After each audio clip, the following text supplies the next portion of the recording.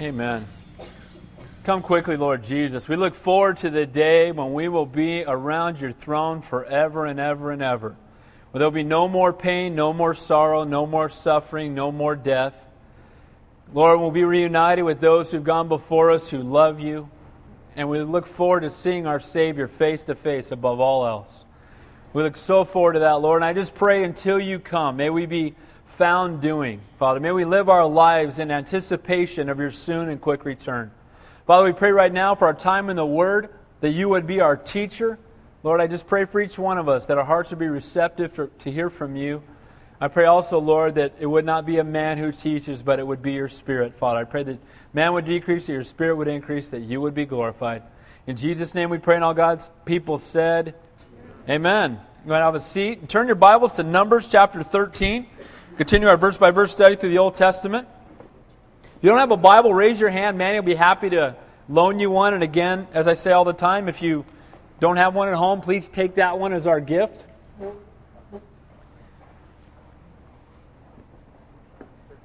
Numbers chapter 13.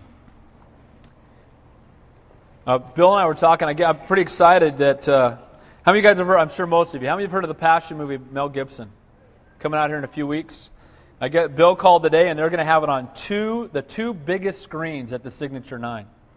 So praise the Lord for that. I'm thinking about going Wednesday morning at 10:30 to the first showing on the day it comes out. But we're talking about maybe doing something, too, where we can get together one evening and go down there as a church. But I think we should all see it. I know some people have been concerned, like, Pastor Dave, do you really want to see that? You know what? I think we need to see what our Savior went through. Amen? We need to have a greater understanding. It should never grow common with us. I know it's not going to be easy to watch in some ways, but I think we need to see it and realize what our Savior did for us. Well, Numbers chapter 13. I titled the message tonight, Faith in God or Fear of Man. And those two things really are polar opposites. If you have faith in God, you will not have fear of men. And if you're faithless, you will fear man all the time. And we're going to see in the text tonight that Israel, because of their faithlessness, is going to fear man. And I also put that we need to learn to trust the promises of God, because the reason that they were faithless is they didn't trust what God had told them. You know, we can say that we trust God, but do we live it? Those are two different things. To say, yes, Lord, I believe what your word says, but are we living it out every day? Those are two different things. And that's what we're going to see in Israel tonight. They say they believe God and they want to follow Him, but as we've been watching them heading out of Mount Sinai, that they've been blowing it all along the way. So God had made promises to the children of Israel just as He has to you and I. He's always been faithful to fulfill them. I want to read something to you that ties into the text tonight. This is out of Exodus. I'll just read it to you. You don't need to look there. It's chapter 3, verses 6 through 10. It says, Moreover, He said, I am the God of your father, the God of Abraham, the God of Isaac, the God of Jacob. And Moses hid his face, for he was afraid to look upon God. The Lord said, I have surely seen the oppression of my people who are in Egypt, and have heard their cry because of their taskmasters, for I know their sorrows. So I've come down to deliver them out of the hand of the Egyptians, and to bring them up from the land to a good and a large land, to a land flowing with milk and honey, to the place of the Canaanites, the Hittites, the Amorites, the Perizzites, and the Hivites, and the Jebusites. Now that's a promise, right? God said, I'm coming, and I'm going to deliver them out of bondage, and I'm going to take them into the land of promise. This is a promise. When God promises, that's it. Amen? God says it, that settles it. Now, I haven't been 100% faithful to this in my lifetime, but one of the things I tell my kids, if I say, Daddy promises, if I'm not there, I must be dead. I'll never forget one time, it was my son's kindergarten, bring Daddy to school day. And you're supposed to go to and share about your job. And I had promised my son I would take him. And to make a long story short, I ended up getting sent out of town. And I had like 4 days worth of work up in Arnold, if you guys know where that is. And I get up there and literally, I worked 14 hours a day for 2 days to get all my work done because I had to be back for Daddy Day in kindergarten. Because if you tell your kids, I promise, if you don't show up, they don't understand that work called you out of town. All they understand is, I'm not that important. You said you promised, you didn't mean it. Let me tell you something. I break my promises sometimes. God never does. And He had promised the children of Israel, I'm going to deliver you out of bondage, and I'm going to take you into the land of promise.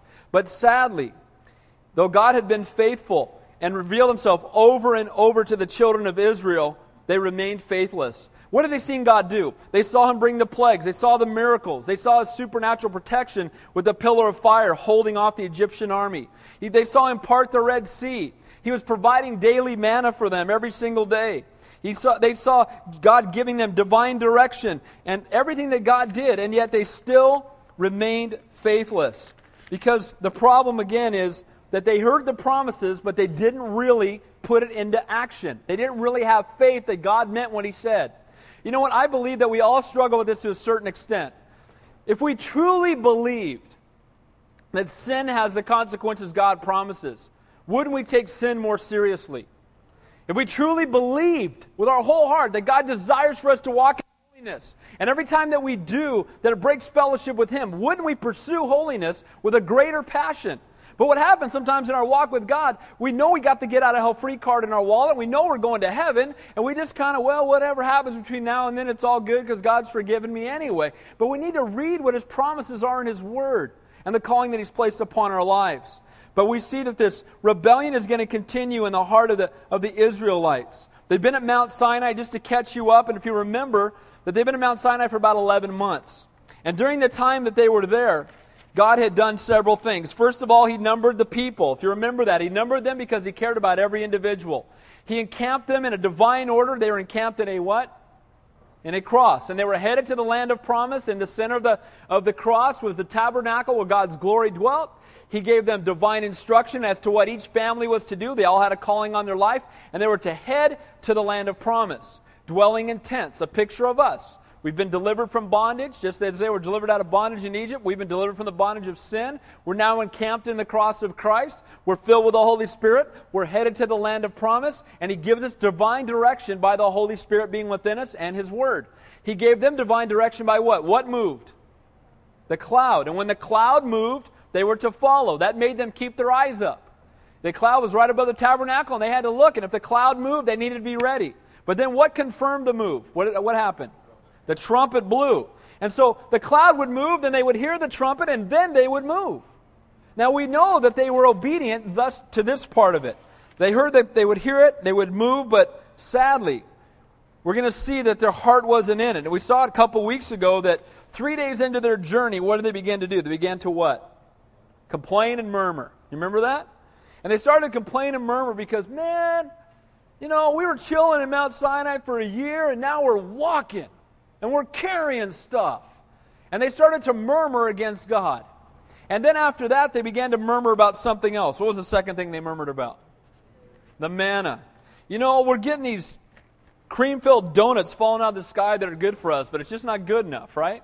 It says it's made out of a pastry with a sweet oil taste to it.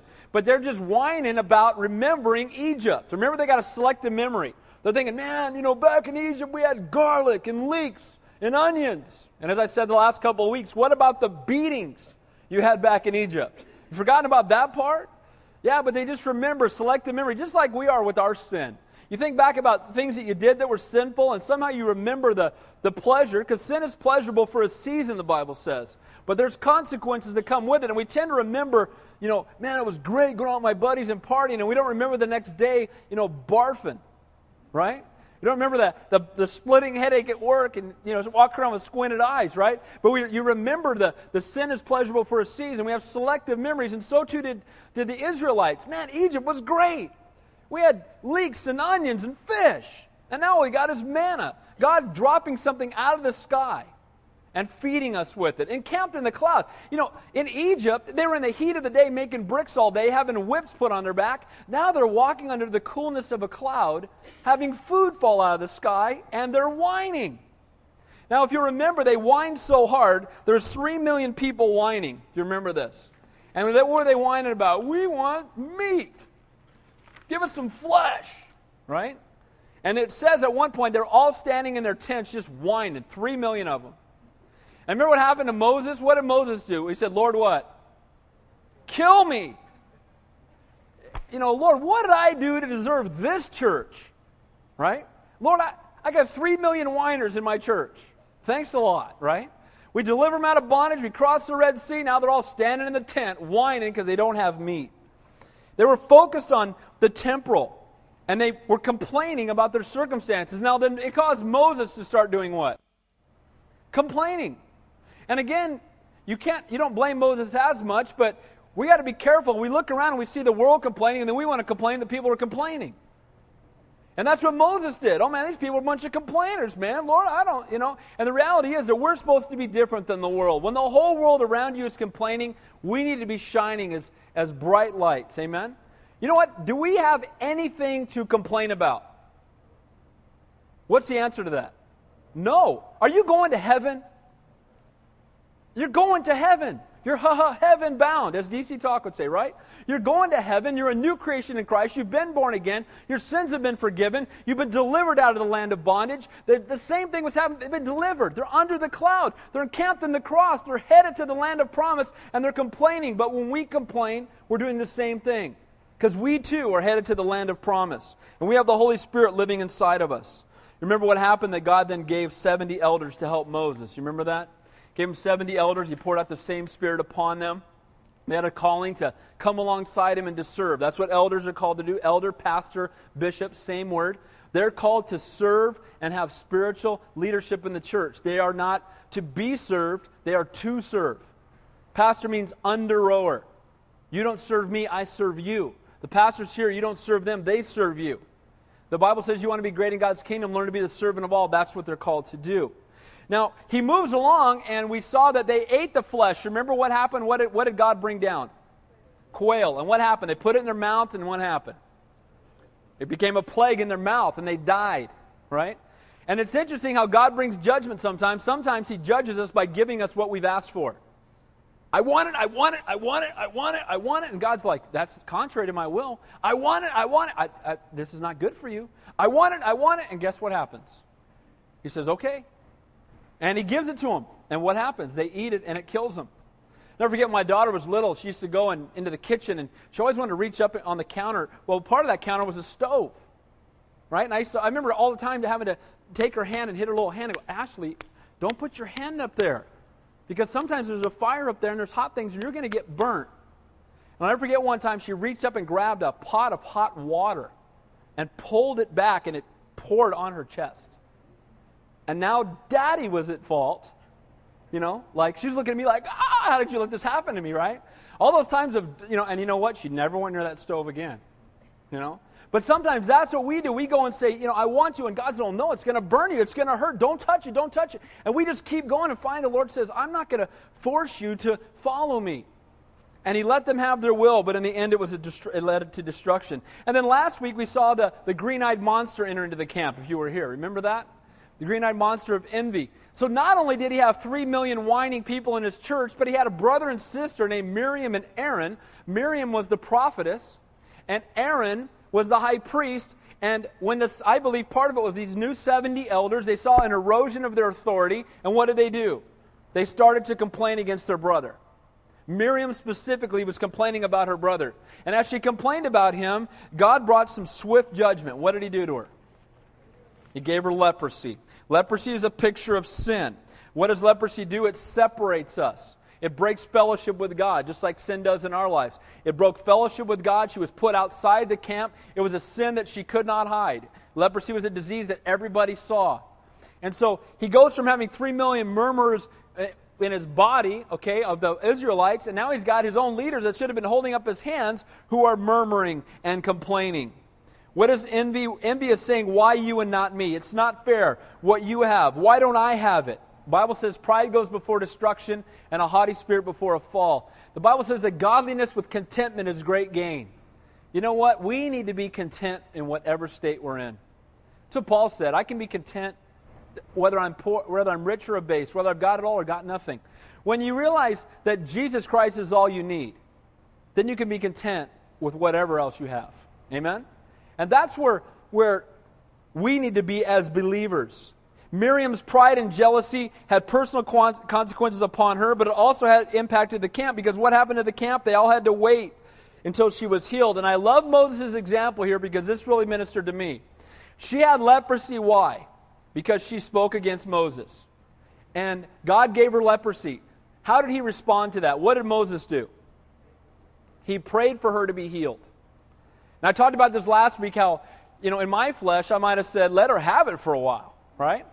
And again, maybe put on a t-shirt that says, talk trash about Mo, this could be you, right? I mean, drag her through camp. Everybody go, oh, leprosy. And, and he could have done that, but he didn't. Instead, he prayed for her. And remember, when people speak against you, it's not easy to do this, but I want to encourage you, pray for them.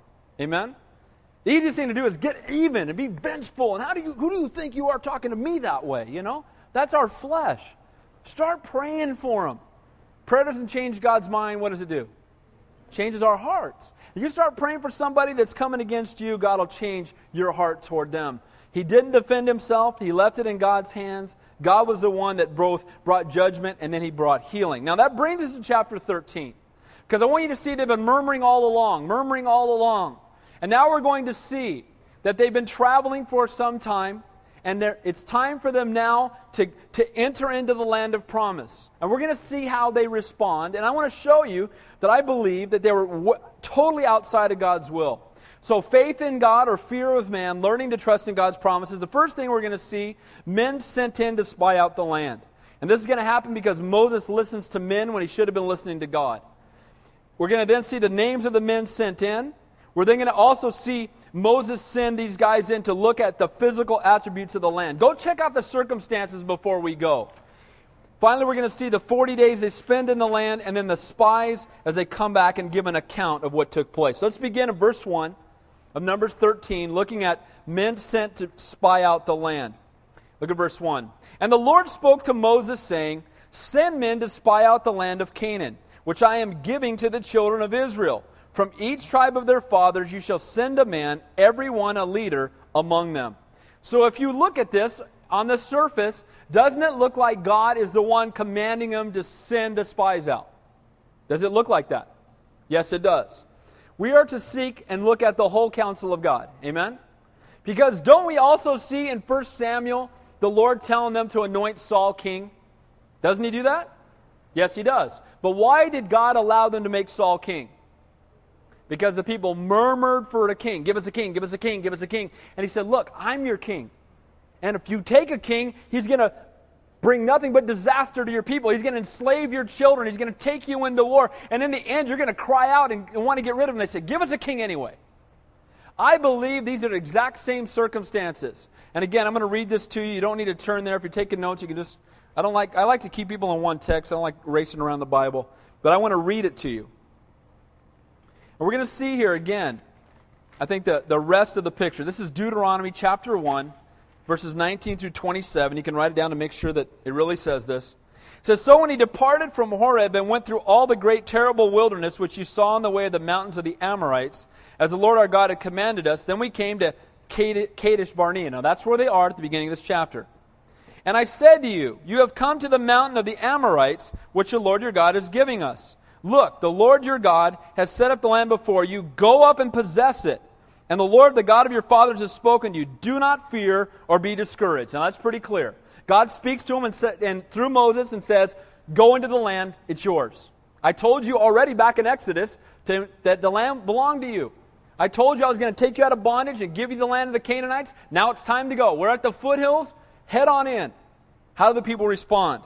It says, and every one of you came near to me. This is Moses speaking about the people, saying, let us send men before us, and let them search out the land and bring back word to us of the way which we should go up, and the cities which we shall come to.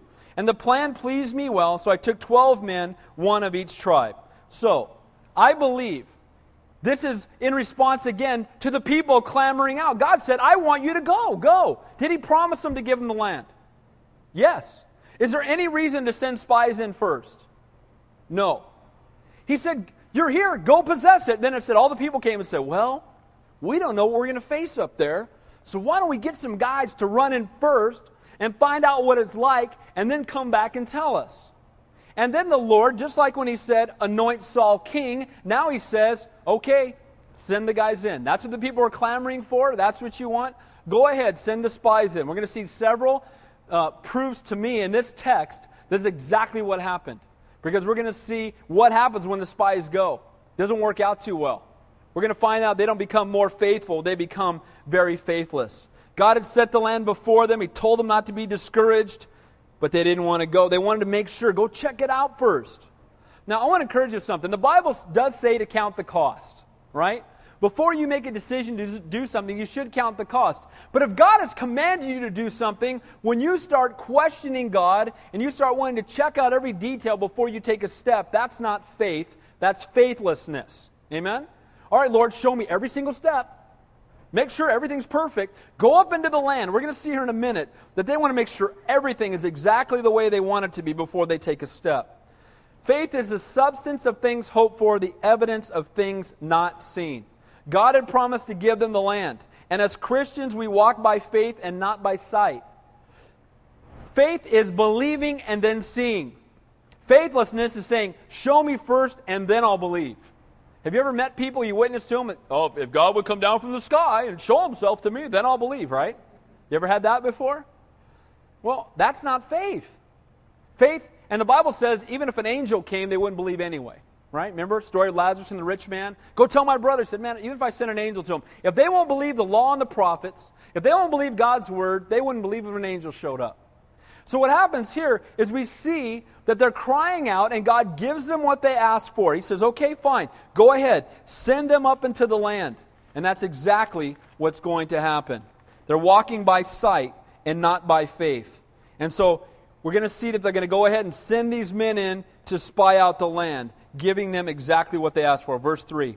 So when Moses sent them from the wilderness of Paran, according to the command of the Lord, all the men who were heads of the children of Israel. So the men were sent out according, again, the Lord said, go ahead. Just like He commanded them to anoint Saul, it wasn't God's perfect will, it was His permissive will. God has a perfect plan for our lives. Do you know that? Amen? He loves you so much and He has a perfect plan for your life. But will God force you to live in His will? No. You'd be a robot then. God gives you free will. You can choose to obey Him. You can choose to disobey Him. You can choose to walk in the center of His will, and you can choose to live outside of His will. And what's happening here, just like with Saul, he told them, go take the land. They said, no, not yet. We want to make sure that the enemy's not too big. We want to find out what this land's like. You got us out here marching in the wilderness, eating manna. We're not going up there unless there's some good grub, They've got an attitude. They're telling God what needs to happen. And so look at verse 4 on, and we're going to see again the names of these 12 men. I want you to notice two of the names, though. Just take note of them. I'm going to read through all of them, but I want you to notice two of them. It said, now these were the names of the tribe of Reuben. Shammua, the son of Zakur. The tribe of Simeon, Shaphat, the son of Hori. From the tribe of Judah, Caleb, the son of Jephunneh. Now, Judah is the tribe of whom? Of who?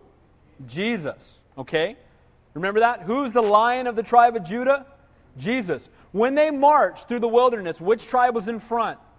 Judah. Judah also means praise. Praise should go before us, right? We should worship, we should praise. And you know what? As we praise, it gives direction to our lives. And so praise goes before them. Judah's out in the front. And from the tribe of Judah is this man by the name of Caleb. Caleb, by the way, means dog. I don't know the significance behind that, but the only thing I could think of was the Gentiles were called dogs, and maybe it's a picture of the fact that God loves the Gentiles too. But 31 more times we're going to see his name. Let's read on. So, Caleb from the tribe of Judah. The tribe of Issachar, Igal, the son of Joseph. From the tribe of Ephraim, Hoshea, the son of Nun. Now, we're going to see in a minute the significance behind that. Ephraim was the son of who? Who remembers this? Joseph. Remember that the Levites no longer had an inheritance, and they were called to serve in the tabernacle, right, as priests. And so Joseph's two sons, Ephraim and Manasseh, each became one of the 12 tribes. So out of Joseph, there are actually two tribes that came from him. One was Ephraim, one was Manasseh. Joseph also is a picture of the Lord, right? Joseph, remember Egypt? He was put in bondage in Egypt, and he ministered to his brothers, and he fed them, and he cared for them. He was a godly man, Joseph. So out of Judah, you have Caleb, and out of Ephraim, out of Joseph, you have Hoshea, but you're going to see his name's going to change. From the tribe of Benjamin, Palti, the son of Raphu. From the tribe of Zebulun, Gadel, the son of Sodai. From the tribe of Joseph, that is the tribe of Manasseh, this is the other half of Joseph, Gadai, the son of Susai. From the tribe of Dan, Amiel, the son of Gamali. From the tribe of Asher, Sethur, the son of Michael. From the tribe of Naphtali, Nabi, the son of Vapshi. From the tribe of Gad, Guel, the son of Mashi. And then the names of the men who Moses sent to spy out the land. Now watch this. And Moses called Hoshea, the son of Nun, what? Joshua. Now we know a little bit about Joshua already. First of all, what does Joshua's name mean? The Lord is salvation, or Jehovah is salvation. Hoshea just means salvation. He changed his name from salvation to Jehovah is salvation. What do we know about Joshua? Joshua was Israel's general. We know that back in Exodus 17, he went out and defeated the Amalekites. When Moses was up on Mount Sinai, who was sitting at the foot of the mountain for 40 days waiting for him? Joshua. So when they were down having this drunken brawl with the golden calf, Joshua was not there. He was up waiting for Moses to come down. He's going to become the one who succeeds Moses. Joshua, another form of that name is what? Jesus. Joshua is the same name as Jesus. And so we see that Joshua, again, is a picture of the Savior, and I'll tell you why. Because he's going to be the one that leads them into the land of promise. We're going to see in a few chapters here down the road that Moses isn't going to get to enter in because of disobedience, and Joshua is going to be able to enter in. So those are the two guys you want to pay attention to, Joshua and Caleb. So this group of guys has been called together. There's 12 of them. These are not the same 12 princes from the previous chapter. These are probably young guys who can travel a far distance in a short amount of time. They're going to go on and spy out the land and come back.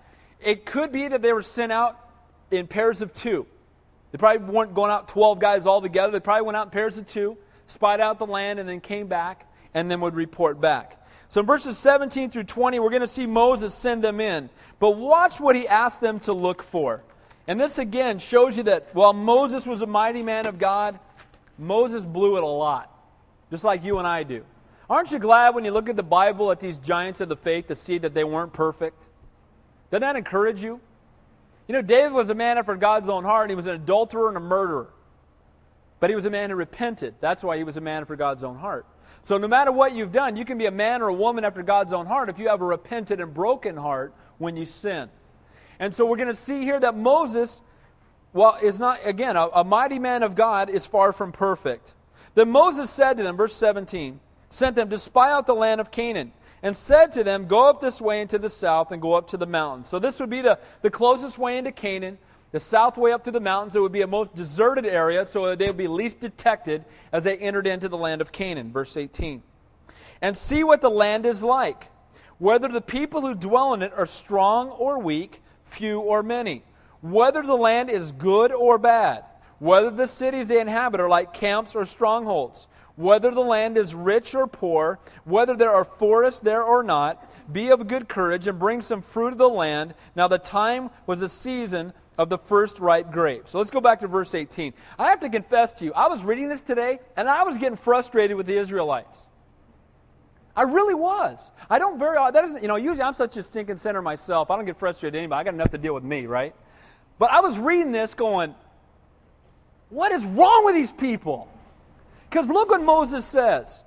He says, go up and see what the land is like, whether the people who dwell in it are strong or weak, few or many. What's he trying to say?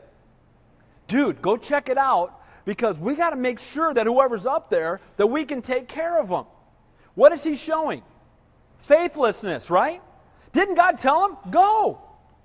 This is the same Moses that held up the rod and the Red Sea parted, right? He's the same Moses that put the rod into the water and it turned into blood. The same Moses that put his hand into his cloak and pulled it out and was leprous and put it back in and took it back out, no more leprosy. The burning bush spoke to this guy.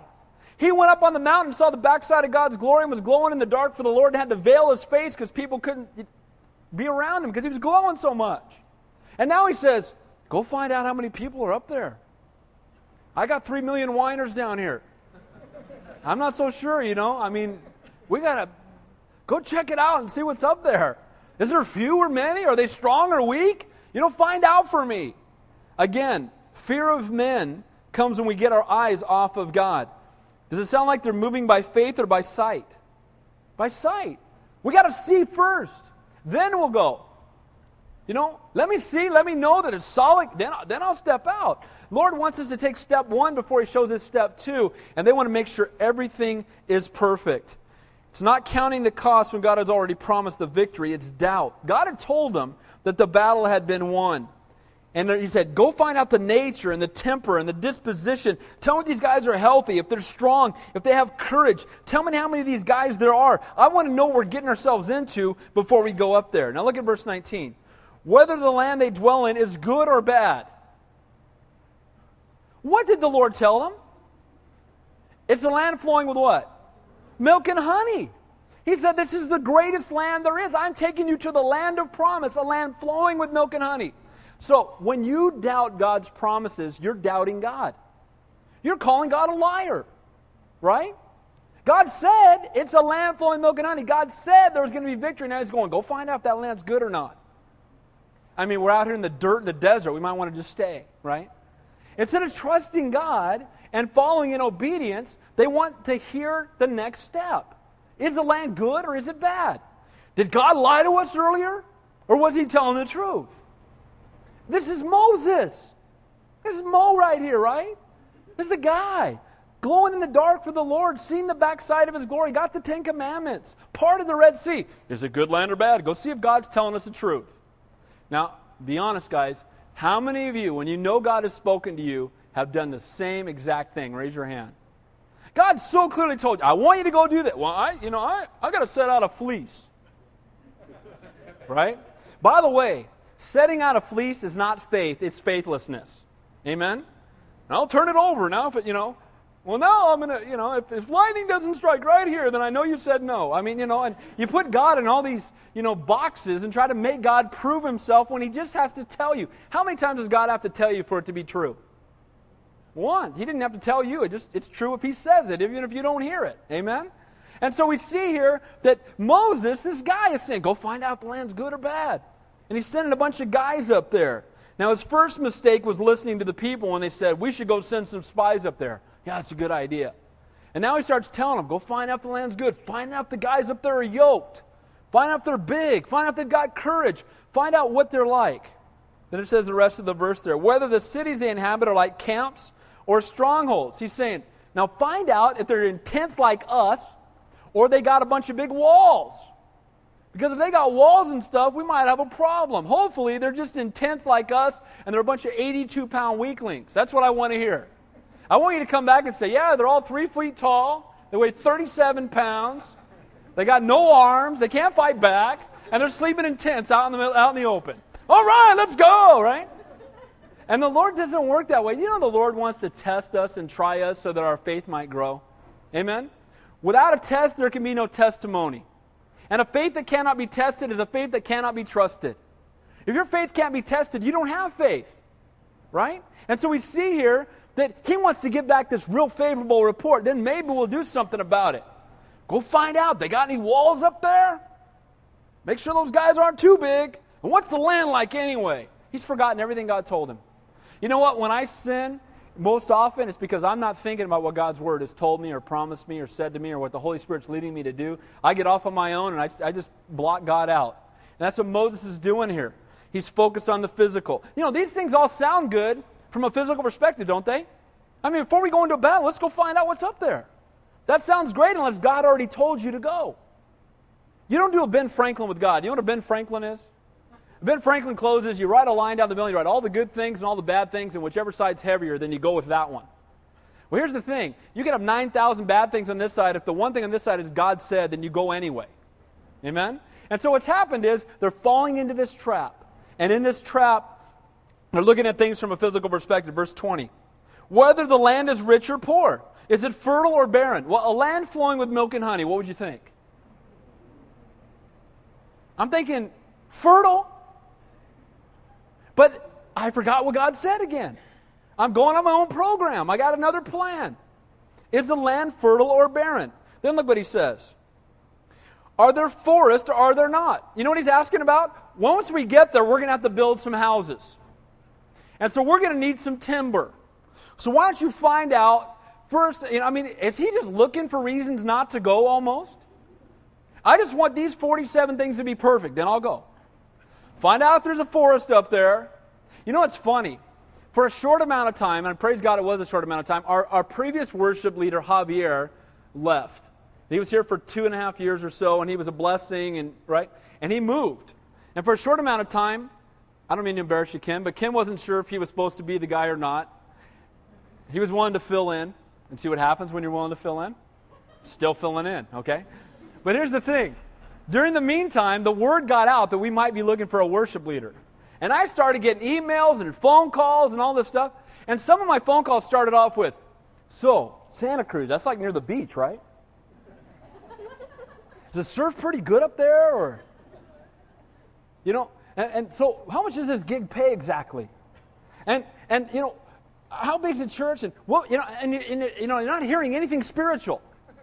So what's the real estate prices like? Well, you better just hang up the phone now, right? But you start getting all these physical reasons, right? What does it cost? And what are the waves like? And what are and you know what? That's not calling. Amen? Calling is God told me I'm going and He'll work out the details. Amen? God's in charge. If God calls you to do something, He will provide. Where God guides, God provides. Amen? And sometimes you go and it's going to look from the world's perspective like it makes no sense, but God told you to go, so you go anyway and you obey Him. And so we see here that they're kind of pulling those. So what are the waves like?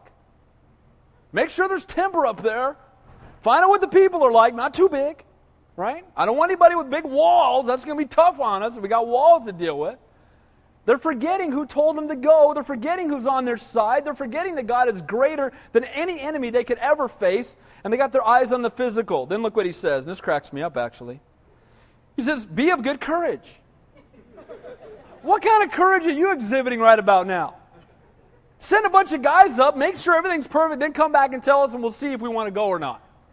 But you guys be of good courage. You 12 that are going, head on up, and you guys, we'll be back here hanging out in the desert, eating manna, having some banana bread, right? And you go ahead and head on up, and find out what's happening and come back, right? Be of good courage. Not me, you guys. Be of good courage. And then what he says there, and bring some fruit of the land.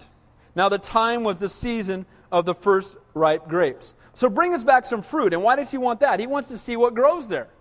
I want to know if the land is rich. I want to know what the land grows. I want to find out what the land is like so I can tell these people that they're going to have more than manna when they get there. Right? So go up, find all these things out, and once you find them out, come back. The Israelites were seeking to get the answer to every physical question before they proceeded. Is the climate to our liking? Can we defeat the enemy? Will there be difficulty in battle? Will we be able to grow our own crops? Will our food be provided for? Let me ask you a question. Has God been taking care of them all the way through? Why are they questioning Him then? Why? He's dropping food out of the sky every day. You think that would be okay? I think He's going to... Why are you asking about timber? Do you think He's going to provide a place for you if He calls you? Where God guides, God provides. Again, we're going to need to be able to have a building, and what's the weather like? And and you hear this today even with church shoppers. People will call our church a lot. You hear us on the radio most frequently. They'll hear us on the radio and then they'll call. How many people in your church? Oh, you mean a gymnasium? Really? Why? Can I tell you, and you guys are here, so I'm preaching to the choir. The church is not the building. Amen? Did the first century church have a bunch of buildings all over the place? They're meeting in houses. Guys were falling out of windows. Remember Acts 23? But here's the thing. God, but what you hear that, are you going to fulfill all of my needs?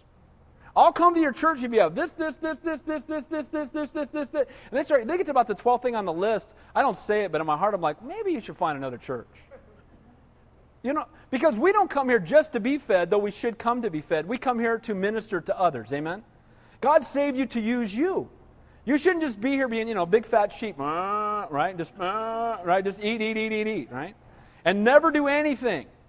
Biggest, fattest, most fed sheep in town. God saved us to use us. And we should come to church saying, how can Lord, minister to me. Lord, let me worship you. But Lord, how do you want to use me? What gifts have you given me? So that God can use you too. That's how it works in a healthy church, right? And so we see here that they've got that same problem. Show us everything, and then we'll take a step. Again, this is one of the most faithless acts I've seen in the Bible, testing God's promise instead of trusting God's promise. Let me ask you a question. In your day-to-day life, are you testing God or trusting God? Are you asking Him, show me, make sure, I want to see it. Are you trusting Him? Lord, you told me, that's enough. You told me one time. God's word, God's calling should be enough. Who in the world are we to try to question God? Do you remember when He called the apostles? What did He say to them? Okay, here's the gig, guys. We're going to go out for the next 3 years. And He started laying it all out for them, right? Is that what He did? He looked at them and said, drop your nets, come and follow me. And He walked away. He didn't say, and here's what it pays. We got a great 401k plan. We got Delta Dental, right? I mean, did He do that? He just said, drop your nets, come follow me. And they could either follow or not follow, right? God said follow. Now, either we want to come or do we want to... Well, I'm not so sure. I'm making, I'm bringing 800 fish a week over here. What kind of gig you got going for me here, right? They don't do that. It's either you see God's calling and you're obedient to the Lord, or you got physical eyes. Drop your nets, come follow me. That's what the Lord said. And Moses and the Israelites are making that mistake of, show me everything first. He's promised to provide our needs, to lead us by His Spirit, to never leave us nor forsake us, and that He will take us to heaven. What else do we need besides that? Is there anything else we need besides that? There might be things we want, but there certainly isn't anything we need. Are you testing the Lord, or are you trusting Him? Now watch the 40 days in the land, verse 21. So they went up and spied out the land, from the wilderness of Zin as far as Rehob, near the entrance of Hamath. So Zin was at the south end of Canaan, Rehob was in the northwest part of Canaan, and Hamath was in the northeast part of Canaan. So that means they covered all of Canaan. They went from the south end to up to the northeast end, over to the northwest end, and all the way back. They covered about 500 miles in 40 days. These guys were hoofing. They were walking around. They were checking it out. They went up to a mountainous part first. They spied out the land, and they went all around the land to check it out, to bring back to Moses what he was looking for. It says in verse 22, and they went up through the south to Hebron. Now, Hebron's a city you should have heard of. It's a hill in the center of Judea. It would later be where the tribe of Judah would reside, and it was the home of the Anakites. Have you ever heard of the Anakites before? What were they also known as? They were giants. Okay? Giants in the land. So these guys, some people believe that the Philistines were part of this tribe. That's why Goliath was anywhere from 9.5 feet to 11 feet tall, weighing between 600 and 750 pounds. 11 foot, 750, that's pretty yoked. Right? Physical perspective, that's a pretty big dude. Well, they knew they were there, and that's where Hebron was. And this would later, though, what's awesome to me is, you know who later inherited Hebron? Caleb. Caleb is going to be one of the spies that goes into the land, and this land of giants is going to become a land that is inherited by Caleb. And what's interesting also is David later would have the capital of Judah in Hebron when he becomes the king. And that's awesome to me because this is a place that was filled with giants that God's going to redeem and use for His glory. And as I was studying this morning, I thought about Santa Cruz. That this has been a place, I had someone say to me the other day that, oh, you mean Satan Cruz? I said, it needs Jesus. We need to pray for it. Amen? But here's the thing. God can do great things here. Amen? He can turn this place right side up. God is doing great things here. People's lives are being transformed, and praise God for that. So Hebron, Zoan, it says, and look at read on, verse 22. It says, Athama, Sheshai, Talmai, the descendants of Anak were there. Now Hebron was built 7 years before Zoan in Egypt. And Zoan was a place where the Pharaoh would vacation. It was like a hidden territory where they would vacation. And again, it's a land flowing with milk and honey, so this shouldn't surprise us. But no doubt it was beautiful, because if the Pharaoh's taking a vacation there, you know it's nice, right? And so this is a resort that Pharaoh had built for himself. And so they're traveling through the land. They're going all over the land, touching every foot of it. Verse 23. Then they came to the valley of Eshcol and cut down a branch with one cluster of grapes. And they carried it between the two of them on a pole. How big were these grapes? You got two guys with a pole carrying one cluster of grapes. Now, I thought about, you ever see they have these pumpkin growing contests sometimes on TV? They got pumpkins like the size of a Toyota. You ever seen those? Right? And I'm thinking, this is a land flowing with milk and honey that God's put His hand on. How big were these grapes? I started wondering, are they the size of like apples? Or are they like the size of bowling balls, right? These are some big grapes. Got a pole with two guys carrying one cluster of grapes. Wow. That's pretty awesome, right? There's definitely some fruit in the land. You know the sad part is? Most of the people that wanted all these questions answered, matter of fact, all of them, outside of Caleb and Joshua, are never going to get into the land because of their rebellion and their unbelief. They're going to miss out on God's blessing. Not only did they bring back grapes, but they also brought back pomegranates and figs. And I find this interesting because grapes, what do they make out of grapes? Wine. Wine is a picture of what? Blood of Christ. Pomegranates, those of you who were here back when we were looking in Exodus, pomegranates were on the hems of the garments of the priest. Remember that? And a pomegranate, we talked about this, it's the fruit that has the most seeds in it of any fruit that exists. And it's got a blood red color inside of it, right? And so it's the most incredible fruit there is, and it's all blood red on the inside. Again, a picture to me of the blood of Christ. They got it hanging on the pomegranates, and it reproduces itself more than any other fruit because it has more seeds. When it falls into the ground, it makes more fruit than anything else. And then a fig tree is the only tree on the planet that keeps growing until it dies. It never stops growing until it dies. And some fig trees live to be a couple of thousand years old. So isn't it interesting that they bring back grapes and pomegranates and figs, and a fig tree is a representation of what in Scripture? Israel. Isn't that interesting? So you think it's by chance he brought back grapes and pomegranates and figs? No.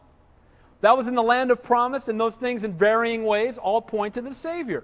So they bring back this fruit. Look at verse 24.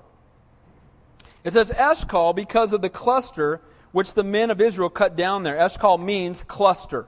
Verse 25. And they returned from spying out the land after how many days? 40 days. Now 40 in the Bible is a number of testing, and it's also the number of judgment. Now it's interesting. They spent 40 days spying out the land. How many years are they going to spend wandering in the wilderness? 40. Isn't it interesting? When you look at 40, it's testing and judgment together. David and Goliath. How many days did Goliath come down and challenge the Israelites to come out and fight him? 40. It was a test for the Israelites, and it was judgment for the Philistines. Right? Because David went out there and said, who's this uncircumcised Philistine that comes against my God? Pink, right?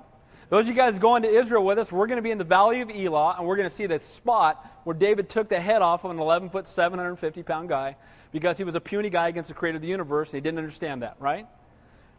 Noah's Ark. It was a test for Noah, wasn't it? Build an ark. 120 years building a boat and it never rained before. You want to talk about a test, right? But it was also judgment for those who denied the Lord, right? Those who didn't get in the ark, what happened to them? They all drowned. What about when Jesus was out in the wilderness? How many days was he out in the wilderness without eating? 40. He was tempted by the devil, right? In a sense, he was testing the Lord. But who was it that got judged? Satan did. Amen? He couldn't get the Lord to do it. And now we see the same thing here. They go in for 40 days to spy out the land, and now the judgment that's going to be upon them is 40 years wandering in the wilderness because they didn't just trust God when he said go. I said go.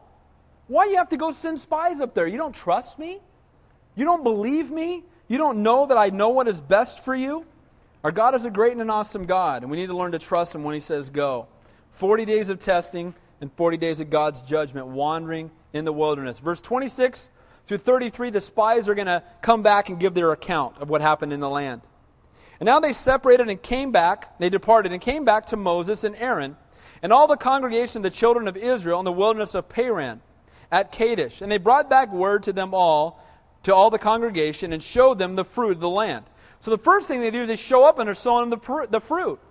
Now you can imagine, these guys were whining about eating manna. Showing up with potentially bowling ball shaped sized grapes, you think these guys might have been a little excited. No doubt. Look what we got. This is awesome. Pomegranates and grapes and figs. It's incredible. Verse 27. Then they told them and said, we went into the land where you sent us. It truly flows with milk and honey, and there is its fruit. Now, it truly flows with milk and honey. You know what? God told the truth. He told us it flows with milk and honey. We went up there. Guess what? It flows with milk and honey. It truly flows with milk and honey. I also want you to see something here. How do they refer to the land, these spies? The land were what? where you sent us. Let's keep that in mind. In a couple verses, I'll tell you why. The land where you sent us. So they've traveled about 500 miles. They come back after surveying the land. And again, they haven't discovered anything they didn't already know. Didn't God tell them it was flowing with milk and honey? Yep. He already told them it was a good land, right? Yep. They've gone up there, spent 40 days, traveled 500 miles. What have they found out? Nothing they didn't already know. Let's keep reading, because they're still going to find out more stuff that they should have already known. Nevertheless, the people who dwell in the land are strong, and the cities are fortified and very large. Moreover, we saw the descendants of Anak there. Now, does this sound like faith or sight? Dude, we've seen them, and they're big. There's no 3-foot guys with no arms up there living in tents. These guys are giants living in fortified cities. I'm telling you, it's going to be rough. Right? So these guys are whining about the manna. What do you think they're talking about with fortresses up there? I knew it! Should have stayed in Egypt. We're going to see that next chapter. Next week, you're going to see exactly that. We should have just stayed in Egypt. They got fortresses up there and giants. We're in trouble. Got a bunch of Goliaths up there. And, man, all we've been eating is manna. They're probably all full of meat ready to kill us. Right? They're moaning and they're complaining instead of trusting God. And we're going to see that next week. It's interesting. In Exodus chapter 3, verse 8, he had told them that there would be these exact people in the land. He named them. He named them. If you remember, I read the chapter to you. He named all the peoples that were in the land. He said it's the land of the Canaanites and the Jebusites and the Hivites, right? And they went up there and said, guess what? The Jebusites are up there. Well, duh. Did you read Exodus? Right? Remember when Moses told us? It's a land flowing with milk and honey, and all these tribes are there. Just like the Lord told us. 500-mile trek to find out that God was right. Right? Have you ever done that? You test God, and then, God was right. He told me not to do that, and I did it anyway, and God was right. Surprise. I'm glad that God's always right. He's a faithful God. And again, the word's getting out about the enemy. The people are strong, the cities are large and walled, and they got many wicked nations there, and and you can imagine the camp. These guys already whine about not having meat. They're just, they're falling out over fortress cities and giants. I mean, that's something you might want to, that is heavy, right? These guys are whining big time. Verse 30. Now look at this. This is one of my new favorite guys, right? As we've been reading through. You got to love Caleb. Then Caleb quieted the people before Moses and said, let us go up at once and take possession, for we are well able to overcome it. Go, Caleb. Right? Caleb says, dude, who's on our side? Me plus God is a majority. These guys are toast. This is like David, right? When David saw 11 foot 750, every time the guy came down, I defy the armies of Israel. Send out, right? Everybody went, right? And then David showed up. He's delivering cheese to his brothers. He's a milkman. That's what it says in the text. He's bringing cheese to his brothers. Here's this guy. I defy the army. He walks out. Who's this guy? Who's this uncircumcised Philistine coming against the creator of the universe? I'll fight him. His brothers go, David, go home and take care of the sheep. David's like, no, I'll tear him up. He did too. What did he tell Goliath before he killed him? The bird's going to be eating your carcass this day. David said that before he killed him. Why? Because he trusted God. He said he looked and saw Almighty God against mere man. Everybody else saw a big guy against a little man. They didn't realize that God was on their side. They weren't trusting the Lord and His promises. And the same thing's happening here. Caleb says, hey, God's on our side. He told us to take the land. He told us that it already belongs to us. We just got to go up there and obey Him. We'll wipe those guys out. Everybody else, they're big. They're really big. They got big walls. We got tents, man. We've been eating manna. There's no way. We can't do it. You know what? Those who have faith will always be outnumbered by those who have none. Isn't that true? 10 spies come back whining, 2 come back and say, let's go get them. That's the way it is in the world. You're going to have faith that God can do it, and people are going to go, dude, you must be out of your mind. There's no way. You can't do it. You're going to quit your job. You're going to do this. You're going to move. What are you talking about? You must be crazy. Caleb was a faithful man amidst a faithless generation, and we need more Calebs today. If God is for us, who can be against us? Verse 31.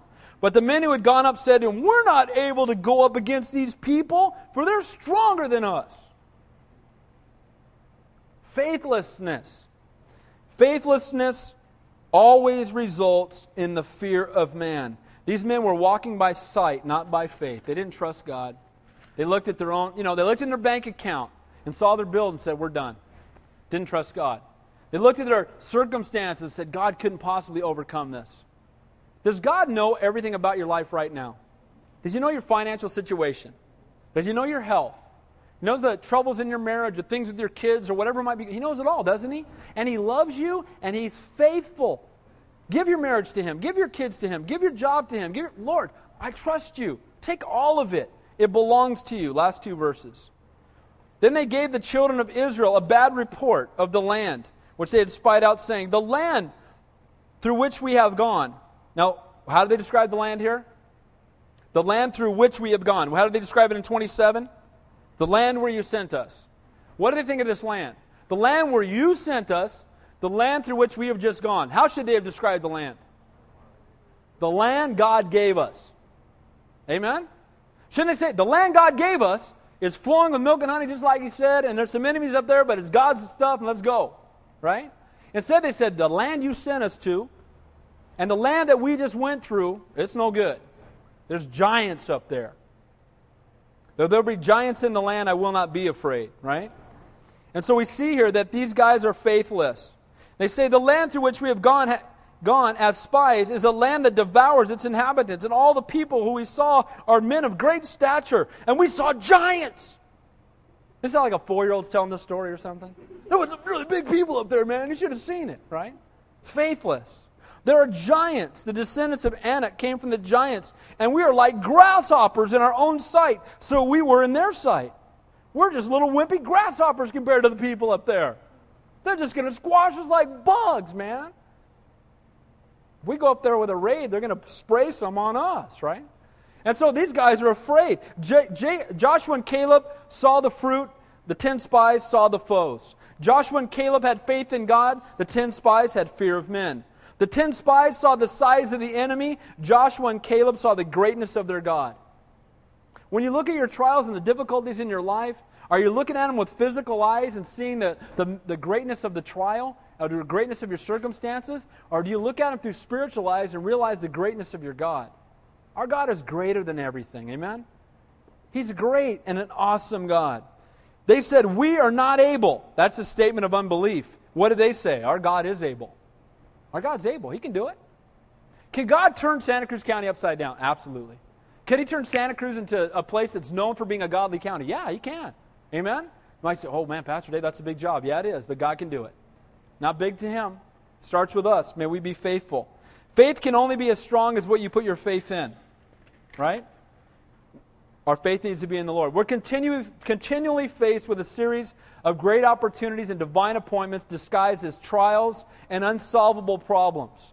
But remember again that a faith that cannot be tested is a faith that cannot be trusted. We go through difficulty that our faith might grow.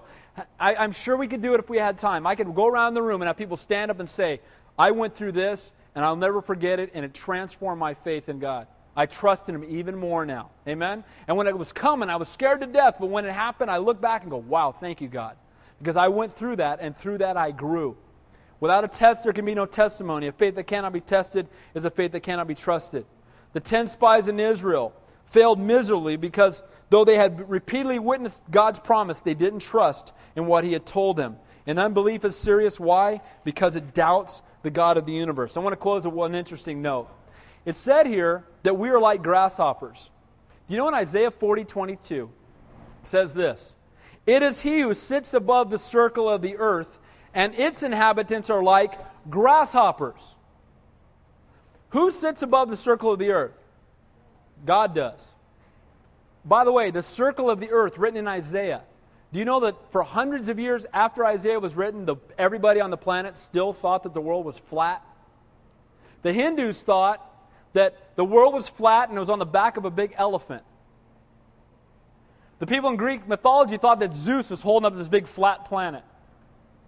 The Bible says in Isaiah that He sat over the circle of the earth. People say, oh man, well the Bible, it's old now. No, God's Word proves science. Amen? It proves it. And you know what it says in Job? That nothing is holding it up. Job 26. So the circle of the earth and nothing holds it up. The Hindus said, oh yeah, it's on a big pachyderm. It's flat and it's just moving around. You know, the Greeks said, oh yeah, Zeus is holding it up and it's flat. And the Bible says, no, it's a circle and nothing is holding it up. God is holding it up in His hand. I love that. You know what? Without faith, the Bible says it's impossible to please God. In Romans 13, it says, for whoever has not faith is sin. So in review, faith in God or fear of man. Learning to trust in God's promises. As we saw in the text tonight, the faithless will always outnumber the faithful. Bad company corrupts good morals, you guys. Amen? You run around and get counsel from unbelievers, you're going to get ungodly counsel. And they're going to say, dude, you can't do it. Man, you must be outside your mind. Don't do that. If God tells you, go for it. Amen? Confirm it in the Word, Lord, I'm going. It may not make sense. And you know what? Here, I've told you this before. Pastor Don, some of the greatest advice, he gave me a lot of great advice, but some of the greatest advice he ever gave me was this when I came to Santa Cruz. He said, Dave, make sure that you know that you've been called to Santa Cruz. He said, because if you don't know for sure, the first problem that comes, you got two problems. The problem you're facing, and was I ever supposed to be here to begin with? But if you know that God called you when the problem comes, it doesn't matter because God called me. And He knew I was here, and it's His problem, it's not mine. Amen? They start telling you, oh, you're going to lose a bill. Oh, that's okay. God, you brought me here. It's yours. You told me to come. I'm just walking in obedience. It's your church, not mine. Lord, I trust you. And that's faith. It's learning to trust God and know that when we're called, it doesn't matter what men say, it matters what God says. The 10 spies feared man. Joshua and Caleb had faith in God, and they trusted in His promise. So, practically, how can you and I remain faithful in the midst of a very faithless generation? I just gave you a couple things here. Number one, remain desperate for God. Don't ever think you can do it on your own. Moses made that mistake in this chapter. You stay desperate for Him. Wake up in the morning, yes, Lord. Spend your day seeking His face. When temptation comes, say, Lord, help me. It's a great prayer, amen? Stay desperate for Him. By knowing and trusting the things that He has promised us. By having a deep and intimate relationship with Him. By being filled with His Holy Spirit. So what is it that makes our faith grow? What makes faith grow? What's the theme verse of this church? Romans 10:17. Faith comes by hearing and hearing by the Word of God. You want your faith to grow? Read the book, don't wait for the movie, right? Open this thing up and spend time in it every day, and your faith will absolutely grow.